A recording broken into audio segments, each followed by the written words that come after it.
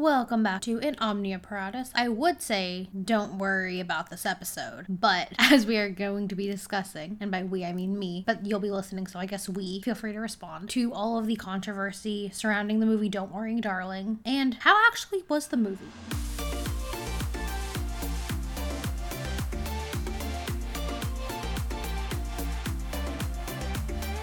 Because there's a whole movie that could be made about the movie. People have been likening it to, I believe it's the movie like The Room, the one that James Franco did, based on the other movie by the Tommy guy. Whole lot of mess. So I think we'll start with behind the scenes, because that's juicier and much more fun, and I can give much more of my unsolicited opinions.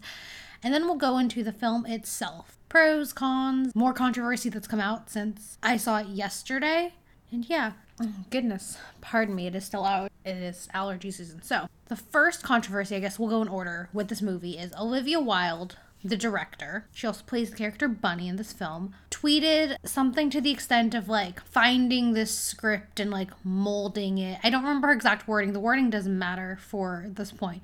But basically, she made it sound like it was an adaptation when this was like a script that another studio or that the studio had purchased, and they like helped to rewrite the script. And from what I recall from Twitter and TikTok and various social platforms, is it's not so much that people had a problem with that she reused the script and like redid it in this way, but it was more how she was taking credit for it as like an adaptation rather than like a script rewrite, because like I'm assuming it has to do with like the IP, like she was giving more credit to herself and her co-writers than like was meant to be placed on the issue. Any people into film and or writing, I very much apologize for how haphazard that explanation was, but go to the internet yourself to find out. I remember being super excited when I first heard of the movie because Florence Pugh, Yelena, Amy from Little Women, main scary character in Midsommar, all around great actress. Olivia Wilde, she seems cool, but like I was impartial. And then Chris Pine and Gemma Chan were the two. Gemma Chan, Queen, was so excited. And then, of course, Harry Styles, which he's been in like a few movies, and I feel like he's trying to like not pivot, but like maybe go for that EGOT or something. He should just go the Taylor Swift way of like doing it music all the way through. I feel like musicians have an easier time transitioning to an EGOT than like other performers, because like easier to like sing in multiple ways or songwrite than it is to like, if you can't sing, getting a Tony, you have to be in a play. I guess, I don't know. President Obama has like a Grammy, so, and like Kobe Bryant has an Oscar, so like there are ways to do it, but like musicians to me have the easiest way to go from one to the other. So Harry Styles is acting. So as soon as I knew he was gonna be there, we was like, oh, score, gotta go see that, support us, support our boy Harry. And I saw Dunkirk. Me and my friends, I don't know, I'm pretty sure we'd all admit we went to go see Dunkirk because Harry was in it, and like Harry looked like all the other British older boys, and he was in it for like maybe 15 minutes total, but like, you know, we commit. Harry girls, we commit. I'm so excited when I see the trailer for this movie and for when I hear about it. And then like a few weeks ago, or I guess like a month at this point, since the movie's already out, for some reason, not sure why, Olivia Wilde, I think her production team, the writer, the director, had a lot of hands in this film, decided to, in Variety magazine, speak on the fact that she fired Shia LaBeouf in order to give the crew and cast and people, and particularly Florence, a better working environment. And in the midst of that coming out, it was also rumored, allegedly, that Harry Styles was making triple what Florence was. I believe the numbers were Harry was getting either 2.1 or 2.3 million, and Florence was only making like 700,000, which obviously is a huge discrepancy. And as much as I am a Harry stan, that is definitely inappropriate, unfair, whatever, until I heard that he was a recast from Shia LaBeouf, which is like, oh, and again, not a Hollywood person, and not a cinephile, not a movie buff, but I am into pop culture and I am into business, so maybe that gives me some validity in this discussion of like when they have to replace an actor, which means the movie's already greenlit, they're already filming, they need to replace him as fast as they can. And Florence Pugh is like top of the call sheet, so the person who plays her partner, Harry Styles, which used to be Shia LaBeouf, needs to be replaced like ASAP, because like they need to rehearse together, they need to be able to play off of each other, like all that stuff. So I'm not surprised. That's why his salary was so much better. It's not because of his talent. It's because like they needed to find like a replacement, and like beggars can't be choosers. Not saying Harry's a beggar, but like, we're not saying the movie is a beggar, but they didn't have as many options as they might have had. So yeah, Olivia goes to say that Shia wasn't making a great working environment, and Shia LaBeouf, according to a few podcast clips stuff I've seen, is like newly sober, found Jesus, or has a baby, has a wife, and like was just like, I don't know why Olivia would lie and say that, and like pulled out old receipts and voice memos and videos, the most iconic one of which Olivia Wilde call Florence Pugh Miss Flo, which just like, it just rubs, I think, so many people the wrong way. No one ever, you don't hear her getting called that by anyone else. You don't hear it, like, she's not saying it in like an endearing way, like it's a nickname. It sounds condescending. So like, basically asking Shia to try to make it work. He says that he can't, so he says he quits, and Olivia knows that. So it's like, oh shit, like, that kind of rifted things, and like maybe it was known to people in the film business, but then like around this time it started getting spread to the general public. Other thing that was kind of weird was Florence Pugh, Queen Florence Pugh, future Thunderbolt of the MCU. She's normally very good about promoting and speaking about the products she has coming up. Like, I believe she's in the Oppenheimer movie, she posts about it, she does the press tours, and something coincidentally, because I think there are too many people, too many people with too much free time on their hands, we're realizing is every time a Don't Worry Darling movie trailer or thing came up, she was always posting about another one of her projects. Like, oh, this is weird, because like Florence is normally such a team player. And then came out like the alleged, again, speculated love triangle on set. So when Harry got cast, apparently Florence and Harry were chatting, cheeky chatting, getting to know each other. Maybe they were grafting a bit, as I now learned from Love Island.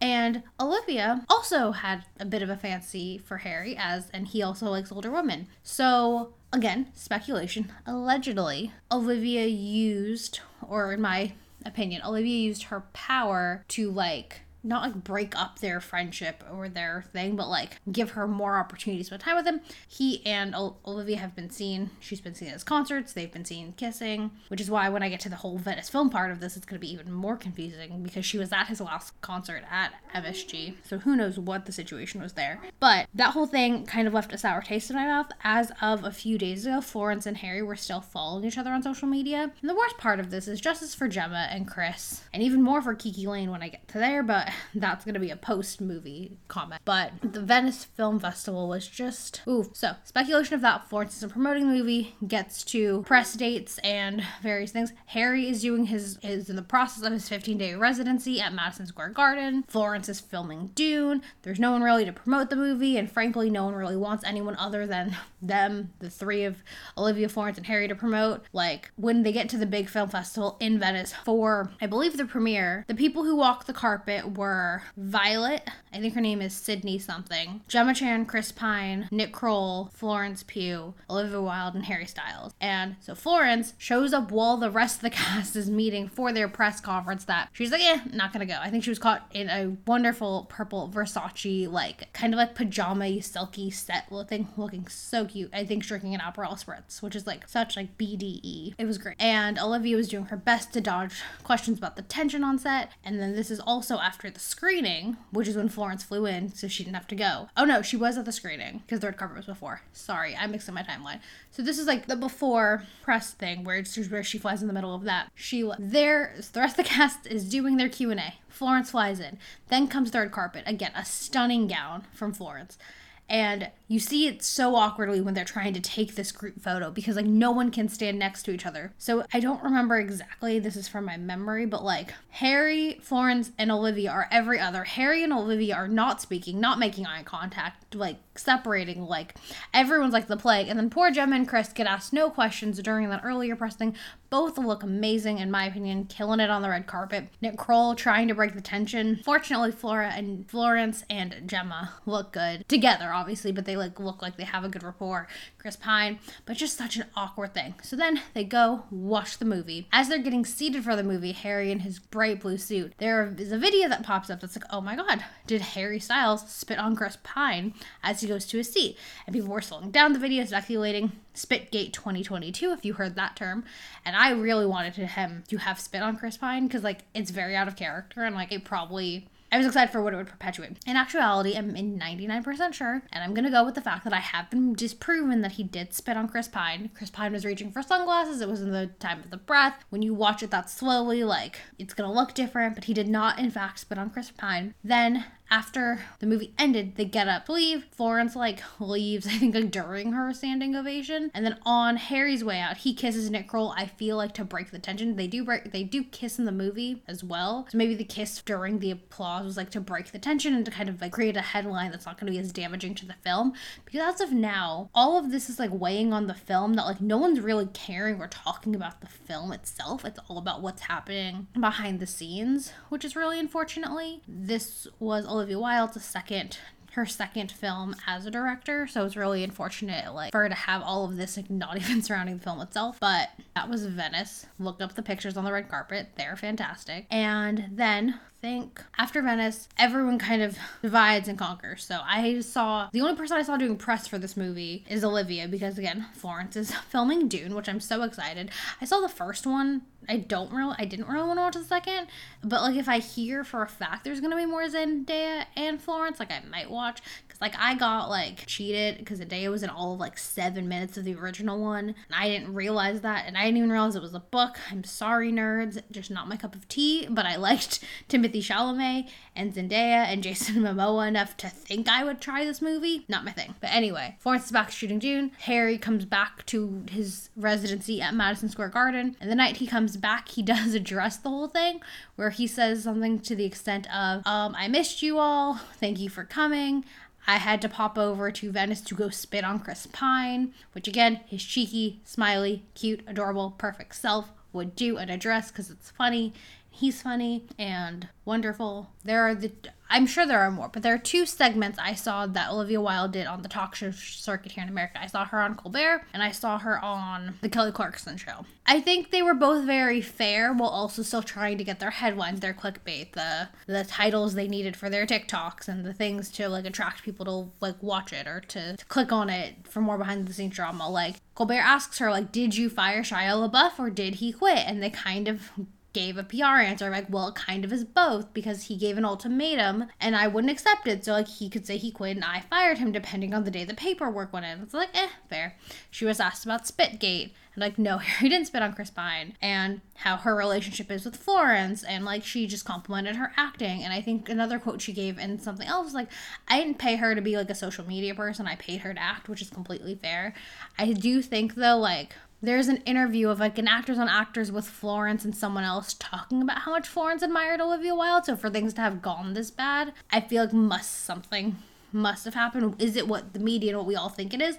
Maybe, maybe not. But something must have for their relationship to be like this, like ick. And for like Florence to outrightly like not be trying to tank the movie, because she didn't do that, but for actively ignoring it the way she has been, I feel like something must kind of be in the air. But the other point that Colbert made, which I appreciate and I think is completely fair, is if this was David O. Russell, which we Google why he's currently problematic with the Amsterdam movie, he's not doing press. I don't remember like other directors, and I'm just naming some because I don't know, like the last time I saw like Spielberg going on all of these shows and Darren Aronofsky and having to answer for their bad behavior and like what they've done.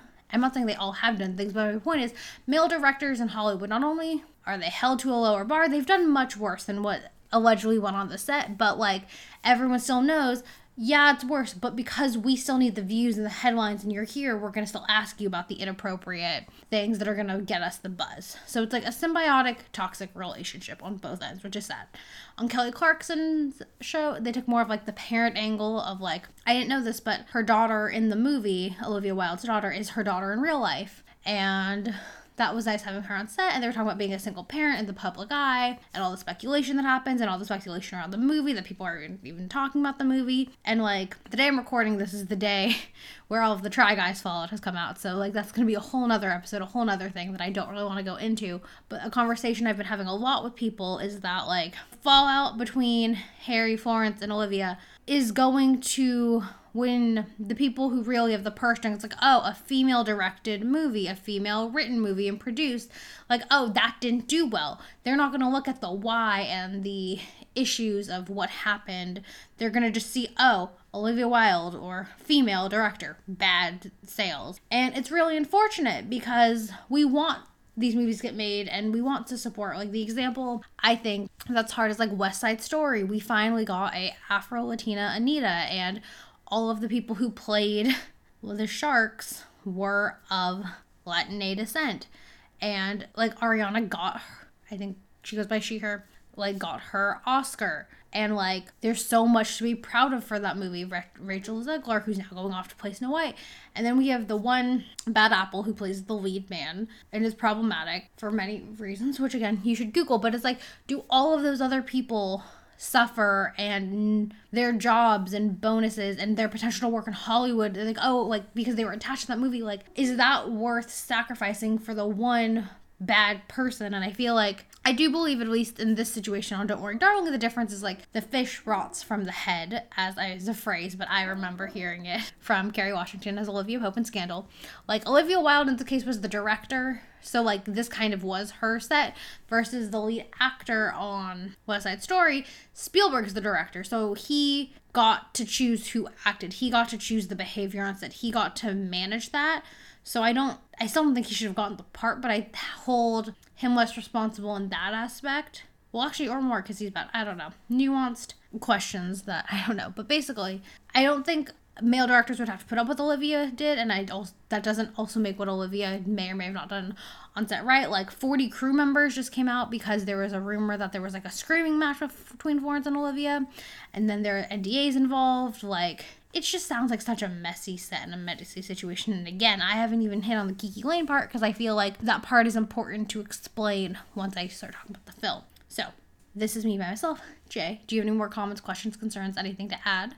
No. So, now we're going to move on to the actual movie, the plot, spoilers, my thoughts, my walkthrough. So, if you don't care about that or haven't seen it yet and want to, maybe don't listen to this. Okay, so when I saw the trailer, I thought this was going to be kind of a darker version of like Stepford Wives, the movie that was remade, I think, with Nicole Kidman, Bette Midler, some other people, that was originally done in like, I want to say the 60s, or everyone looks in the 60s. I'm not sure when the original was made.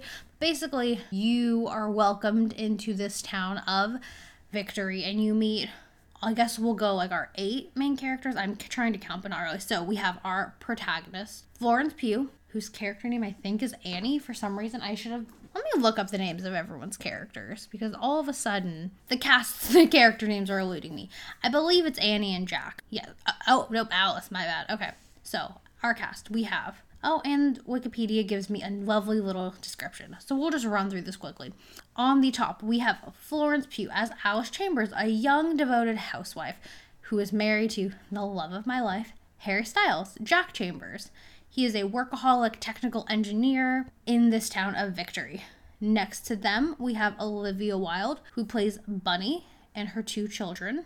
And she's married to Nick Kroll's character, Dean. We then have their other neighbors, Kate Berlant as Peg and Asif Ali as Peter. And Peg is currently pregnant. And then we have the new couple, Sydney Chandler as Violet and Douglas Smith as Bill. And then we have the leader, the cult leader of this town, Chris Pine, whose name is Frank, and his wife, the most beautiful person on the planet, Queen Gemma Chan as Shelley. And they're kind of like the power couple who started this town, invented it. So you see them do the iconic 50s thing where housewives makes the eggs, makes the bacon, then goes out to her car with her husband and hands him the briefcase, does the kiss, and you see all the pastel cars drive out. One of my favorite like cinematic things, makes me glorify the 50s much more than I should have as a woman of color, but like, geez, would I love to like be in like a nice dress, kiss my husband, hand him a bracelet, and watch like all the cars in the cul-de-sac like go out to work for their 9 to 5. And we are in the city of Victory, which is a sort of like utopia city or like a dystopia. You're kind of unsure, and there are very clear lines of like where this city is. So like once cars drive out of it, like there's a city limits to where the women and the wives and the children are allowed to stay, and the men drive out every day to go to work. So they are living their life, doing the routine. You see Florence cleaning an adorable bathroom, cleaning the window, making her husband dinner. Harry Styles goes down on her multiple times. Great, lovely, love to envision. And then we meet the new couple, and they're wonderful. They're getting introduced. We go to a brunchy pool party at Frank's house, and it's kind of the first time where you see all the couples together. Frank is reiterating the mission of the town of Victory, and Shelley is kind of supporting him. And during this party is where we saw her in an earlier scene, which is where we see Margaret, who's become kind of an outcast of the other housewives, kind of start questioning Frank, like, what's happening? What are you doing? What's going on here? And Margaret has been going a little bit, I don't want to say crazy, but she's been a little bit off recently, and they show a flashback to where she's walking her son through the town, through like the edge of town, and ends up, you don't know what happens, but like she sees his toy plane and no longer sees her son. So like the audience isn't really sure what happens, but then she goes back to town and she's kind of having all these thoughts. Her husband is trying to give her some pills to help her get on track. You don't know the pills, but she's kind of like, she's starting to question the world she's in, which is weird because she's been ostracized by her group, but also now Florence Pugh's character Alice is also starting to question the world a bit through Margaret and through just her own thing. She keeps humming a melody she can't remember, and as the movie goes on, these memories of this other world are getting stronger and stronger, and she's not really sure what happens. And now I'm gonna skip to the end so I can kind of talk through the points of the movie that I found important. I think what we find out is that, surprise, the world's not real. This is like a VR microchip something kind of situation. Florence Pugh was a doctor out in the real world who was married to Harry Styles' character, who was unemployed for a while. Meanwhile, Florence was like a doctor, and he was listening to Chris Pine's, what I would say are the equivalent to like male podcasts about like going back to our biological nature, similarly to conversations I've been hearing like about like going back to the cult of domesticity, similarly to like someone who just got banned off Instagram, Twitter, and Facebook, like very misogynistic values. And like when you're a man who can't provide and gets sad, like listening to this is like glorifying. So like they don't really address how, but like Jack gets to sign up for this pilot program where he like puts their like bodies into like a deep hypnosis, and so this town of Victory is like all in their heads and imagined. But even if they if they die in Victory, they do die in their real body. So the end of it is Florence having to get out of Victory so she can wake up in the reality, which is her just like sleeping in a bed. And like, yeah, that part wasn't the most clear to me. I need to like rewatch it or read some more synopsis and kind of get there. She does wake up, but unfortunately the process, she has to kill her husband Jack because he's been bad. This movie, people were saying this movie gave them the ick from Harry Styles. I don't agree. I get why, because he's aggressive, he's a little bit misogynist, but the thing is, for me, I guess, now we'll get into just some of my rants, opinions, random jumping around points. Harry Styles, personally to me, I cannot judge the quality of his acting because he has his accent, he has a smile, he plays a charming, young, ambitious, technical engineer, and like, he played himself in the 50s. So I just saw Harry Styles on those scenes. Like when he got mad towards the end when Florence was realizing things and he was having to tell her the truth, I'm like, oh, Harry Styles is getting mad. Like I could not see beyond himself. Jesus, this is difficult. Like I just saw Harry Styles, like he didn't change accents. Like Florence has had like a different accent in everything I've seen her in, and it was hard because like when Harry wasn't in a scene, I really enjoyed the acting. I liked the take on this. It felt very Stepford to me again. Like it felt like a familiar story, but I liked and I wish they had focused more on like the life before and like them joining the program and getting started and how exactly the technology was working, because at least that part's fascinating to me. And like watching Harry fall deeper and deeper into this world and thinking this is the right way, because I think, not to get into this here, but like gender dynamics and like misogyny and white supremacy and stuff like really play into this. And I wish we could have seen more of that. And the other call out I will say right now is Margaret and her husband Ted were the one couple of color. And on Instagram, she spoke out that she and her husband had many more scenes. You can see them in some of the bigger group scenes. And I believe the movie's like 2 hours already, but like her scene and her husband's scenes were like all cut. And she ended up being reduced to like a plot device for Florence to do what she needed to do. Is that kind of sucky and bad to do to any actress? Yeah, because you want more screen time. Is it also not the best logistically because it's your one couple of color? The one black woman, you have like only kind of like go a little loopy for Florence to get on her hero's journey. Not great, especially with the one. Apparently her So Margaret and Ted in real life, I think, are a couple in real life, which, like, yay for them. Love that happened. But it does suck because, one, I liked her character, and I think when she, like, commits suicide, there's so much more that, like, could have been seen and they could have, like, kept in. I think her context would have been so much greater. And it's unfortunate that, again, this, I would put this also, again, back on the director, like, a crappy choice. Like, there are some scenes we didn't need, and there are some scenes I would have rather had a longer movie, and I personally feel like they were trying to suspend and, like, have you question the town and what was going on. Like I said, I saw Stepford Wives, the new one, not the original, but, like, kind of the whole thing with that is, like, you find out they're doing microchips in everyone, so everyone's becoming a robot. So it's, like, knowing kind of how that movie worked, I was looking for in this movie, like, I knew something wasn't real, like, something wasn't right. Like, I don't know whether they were getting drugged, I didn't know if they were robots or if they were humans, VR, AR, what the heck it was, but I knew something was, like, not, quote, like, they weren't human living in the 50s. This isn't like a flashback movie or a time capsule, like, or a time machine thing. Like, they were living in modern day, and somehow this one town was, like, in this dystopia they made this way, and I didn't know exactly how, and I feel like they really wanted you to buy into that and not try to figure it out, which I get. You really want people to embrace it, but I also think I would have been able to give more credit if I had seen more people on the outside world. Like, Florence has this one great scene towards the end where she's having a dinner party. Her husband, Jack, aka Harry Styles, just got promoted, and she starts, and then Frank, so Chris Pine and Gemma Chan, Shelley are there. And Florence starts asking the other 4 couples, like, hey, how'd you meet? And then they're like, oh, we met in Chicago. Oh, we met in Baltimore. She's like, yeah, everyone here seems to be from Chicago, Baltimore, or Maryland. I think Baltimore and Maryland, pardon my geography, I am American. And start trying to call out how all of them have the same memories, they all vacation the same, and, like, they can't all remember before, and, like, how weird that is, and how, like, they're being controlled, but she doesn't know how. And I think it just would really nice to see the contrast more. In the contrast scene, oh my god, that they, like, straighten Harry's hair and they give him, like, a little facial hair, which I really am curious if it's his, because I don't feel like he can really grow facial hair.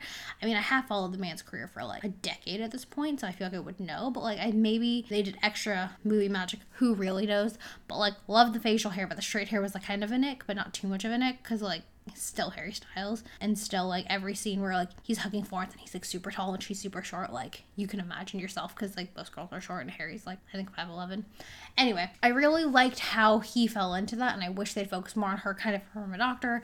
And Harry / Jack kept trying to yell at her, like, you're happy here, like, and then she's like, do you think this is what makes me happy? She's like, well, you're so much happier. He's like, I have to go to work every day. She's like, yeah, but, like, I have no autonomy anymore.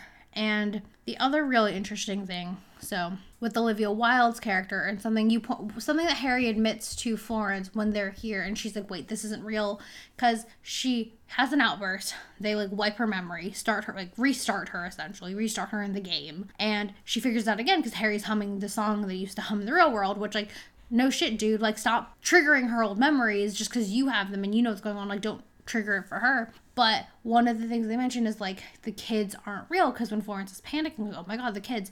And so what I figured, I'm like, oh, there's a woman who's pregnant. And before they admitted this, I had a feeling that, like, oh, this would be something with women with fertility issues would want to do, because they can have kids, they can do it. And what you find out is, like, when Florence is going through her episodes, her BFF, Bunny / Olivia Wilde, is trying to convince her, like, no, this is in your head, stop doing this, you're going crazy, like, you're gonna be like Margaret, like, don't do it. And what you find out right towards the end, when Florence is trying to get away from Jack, she ends up killing him. Olivia Wilde walks in and she's like, okay, like, you have to go, because they're gonna go kill your real body in the outside world. Or if you die in here, you die in the outside world. They're gonna try to kill you, so, like, get out. And then Florence like, what do you mean? Like, what do you know? And Olivia Wilde confesses to Florence Pugh, like, she's like, I know. Because in her thing, she's like, my kids are real in here, so for whatever reason, Bunny lost her kids on the outside world, and this is a way for her to be with them and to visualize it. So for her, she doesn't see the sacrifice of, like, just her body decaying with this visualization thing, and, like, wants to stay here and wants to live in this life and live in the city because it, like, is, like, her dream. It is what she wants. So again, Florence escapes towards the end, and I think that, like, it's good that she told her, but, like, also hard that, like, she, like, waited to the end. Another thing which I loved was at the very end, as Florence is trying to escape, the guys are trying to chase after her to bring her back, all of these things, like, Gemma Chan finally like gets sick of it and stabs Chris Pine's character for not doing shit and kind of being like, you glorified white man are useless, I'm going to kill you and I'm going to take over this town and run the way I want to. I'm like, hell yes, Gemma Chan. Can she ever be the villain? Not really, because she's a badass and like stopping mediocre white men from doing the most, or doing the least in this case, because he wasn't actually able to stop her. I think, I could be wrong because they didn't show it, right before Florence is able to escape and wake up, there's like a hologram, or like someone puts like Jack near her, which I thought might have been Gemma's doing, trying to kind of prevent the people from capturing her and taking her away, and like giving them a few seconds to catch up because she was running pretty fast, but she ends up doing it and waking up and breathing, and the movie goes dark. So I think it's implied that she escapes. So yeah, that's the basic plot. I think that we'll go into some pros because I've been a bit of a negative Nelly. One, I love the cast. Because of all the drama, I will honestly say, like, if you're not as involved or don't really know the drama, I would recommend not looking into it before watching this movie. Because I really love the cast. Like, I think Olivia Wilde did a good job, as much as I've been, like, shitting on some of her other things. Florence Pugh I love, Gemma Chan, Chris Pine. Everyone was a really good actor, and I loved their homage to the 50s and the time period. But it was really hard to get into it knowing the interviews, and I don't want to say knowing the personal lives, because people on the internet, celebrities we have a parasocial relationship with, but like not getting to like see them for their characters, but be like, oh lol, like I wonder if you and Florence were yelling at this scene, or like as I kept switching between character names and real names, because like all of them are such known entities to me. It's kind of like when I saw Hamilton for the first time in 2017. I had already listened to the soundtrack so much that like it didn't spoil it for me, but it was harder to kind of be in the moment when it was like second nature for me to hear the songs and know what comes next and know what's going to happen and watch as many YouTube clips as I could find of the production. So I would say the less you know about not the movie, the better it can. But I loved, oh my god, the fashion and the outfits and the makeup in this movie were great. I hope they get nominated for like costume design, set design, things that are not acting or directing or like the production, but like all of the back end stuff was like great. Like the cars, the homes, like the set designs were amazing. The outfits, the dresses, oh my god, the dresses were all so cute. I want the wardrobe. I would really love, yeah, again, going back to that one scene where they're all saying goodbye to their husbands as they're going off to work in their nice dresses, and the men are in suits with briefcases and cars and their hair's gelled. Like what I would do to like live in that one scene for like a week. I don't want any of like the racism, classism, anti-Semitism, all the bad isms and marginalizations and like women belong in the kitchen crap. But like, would I love to like make my husband breakfast and like recreate that scene, like kiss him off to work in like a nice dress, like for a week for fun? Like, yes, absolutely. Oh god, so much fun. But I also don't want to do it alone. Like, you need to do it in the cul-de-sacs where everyone does it at the same time. Just like, like that vision in my head is just so great. Like seeing it in other movies, like similarly in Edward Scissorhands with the Pepto-Bismol houses, like in the car. It's so great. It's so much fun. Love the time period. Harry Styles, when he gets promoted at like this big like party with Dita Von Teese, which I'm also really curious how they like projected her in and out of, but like I'm not trying to think too hard until I read more, and then I guess I can add or update or whatever. But like Harry does like this big dance, and I was curious because so when he gets his promotion, he's gifted like this ring to be on the senior advisory board. I'm like, oh, I wonder if the ring is like controlling him because he does a dance, and I'm like, does it look forced because it's Harry Styles, or does it look forced because he can't do choreography other than like the little dance he does like on stage, or like is he supposed to be currently getting controlled, which is what I assumed it was. It wasn't. The dance just looked kind of not great, but again, can't complain. Harry Styles. I really like the opening scene. I know I'm like completely jumping around, but it's like the 6 couples, Peg and her husband, Bunny and Nick Kroll, and Alice and Jack, and they're just all having like a night in the 50s, like playing a drinking game and like listening to records, and it was like not everything about it, but like that's just such like a nice simple like thing to do in simple times, and like looking back seems really nice. That again, don't wish for all the bad stuff, but stuff like that like seems cute and fun, and everyone's just like loving and living life. As I'm getting lonely doing this solo podcast, I thought we should go to Rotten Tomatoes and see what other people have to say. One, I would like it noted this is qualified as a mystery / thriller, and anyone who knows me in real life knows I don't do horror movies. I don't like scary things, so good for me for going to a mystery / thriller. It honestly wasn't very scary at all. Like, There were a few scenes that I could kind of predict what was going to happen, so I closed my eyes, and like the screechy noise and like the ballet sounds, but yeah. So according to Rotten Tomatoes, this has 248 reviews and has a 38% tomato meter. And what I saw by someone who used to work at Rotten Tomatoes, so someone can fact check this if they want, is when it's a low number, it's not necessarily, so the tomato meter is critics' consensus. Despite an intriguing array of the town on either side, Don't Worry Darling is a muddled rehash of over familiar themes.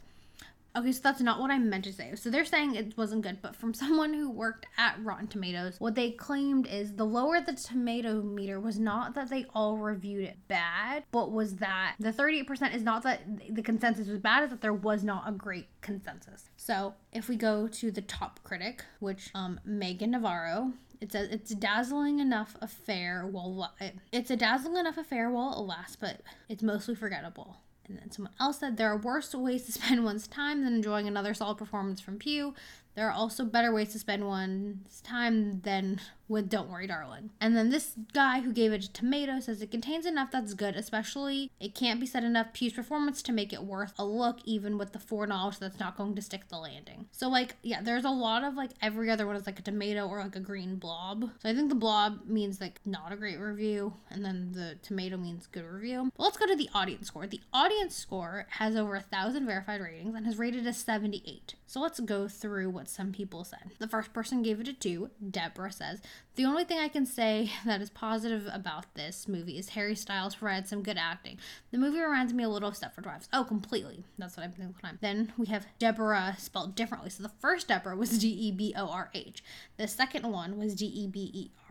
And it says 3 lead actors were good. Storyline was an old one. Ending was disappointing. I don't know if I agree the ending was disappointing. I feel like they left you wanting more, which is like better than like a bad ending with her like breathing, so you know she wakes up, but like I would have also liked to see more. But I feel like there's like a bad ending and then there's like not feeling fulfilled, I think, are two different things. Then we have DL, thriller flick, must see. P&M, a little hard to understand the flow. Talked about it for an hour after the movie before we figured out what was happening. Amazing. Haven't talked about a movie an hour in 20 years. As the saying goes, if I don't have anything nice to say, I shouldn't say anything at all. So we're going to move on to another review. Sharon Sprigg with 2G says, there wasn't really an ending. Too many things never answered or resolved. But I think that was like the point. Like, again, there's a difference between, like, not having a fulfilling ending and not having a good ending. Sharon, 3 stars, said, weird and confusing. Don't have any idea how many stars I would give it. But you did choose 3 in the end, Sharon, so you did make that decision. Melissa said, great acting from all the crew. Yes, I liked the movie and see where it was coming. It was very interesting, suspenseful horror and drama together. Kara says, it's a cool story with some plot holes. The cinematography, costuming, and set design was absolutely amazing. Cherry on top was the incredible acting between everyone, especially Florence and Harry.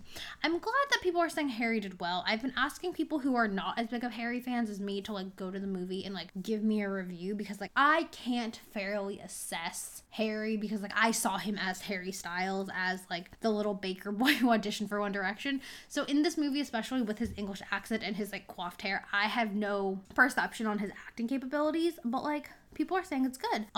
Good movie, annoying twist. I'm curious what someone thought the twist was, because I felt like, to me, I think maybe the twist was like, oh no, it was a simulation, but I figured it was something. Like, I'm surprised if you went into the movie not thinking it was something, but what to me the biggest twist, the part I wish they'd done more of, like I said, was like, how did these people get chosen and want to enter into this reality? Like, when you see Harry going down the podcast pipeline, I'm like, oh my god, this is like the thing I'm talking about. Okay, well, I guess this will come out after the episode I record my favorite. In a few podcasts, or the last podcast, I end it with a rant based on the One Tree Hill podcast I listened about how young boys are being targeted and radicalized with misogynistic white supremacist ideals, which is a larger cause and fear for those committing mass shootings than we were originally told were loners, quiet kids. And like, this to me was a perfect example of Harry listening and getting radicalized, and I wish we had seen it more for him being driven to this place. Ooh, 1 star from Linda. Sorry, Linda. Worst movie I have ever seen. A storyline, absolute terrible. It was 5. Tuesday, not worth 5. Waste of my time and money. I can name a lot more movies that I think are worse than this, but like, your opinion. Jackson, 2.5 stars. Felt like Olivia Wilde locked M. Night, Ari Aster, and Jordan Peele in a room until they came up with a super horny thriller movie. Ooh, winner. Critique, jeez. Critic Rodhayan Simon Piali, CTV's Young Morning gave the film a 2 out of 5 and says, "Don't worry, darling is too afraid to have the complicated conversation that its premise invokes." And I'm going to click on his... Oh, it's a whole movie that I have to watch. I don't know.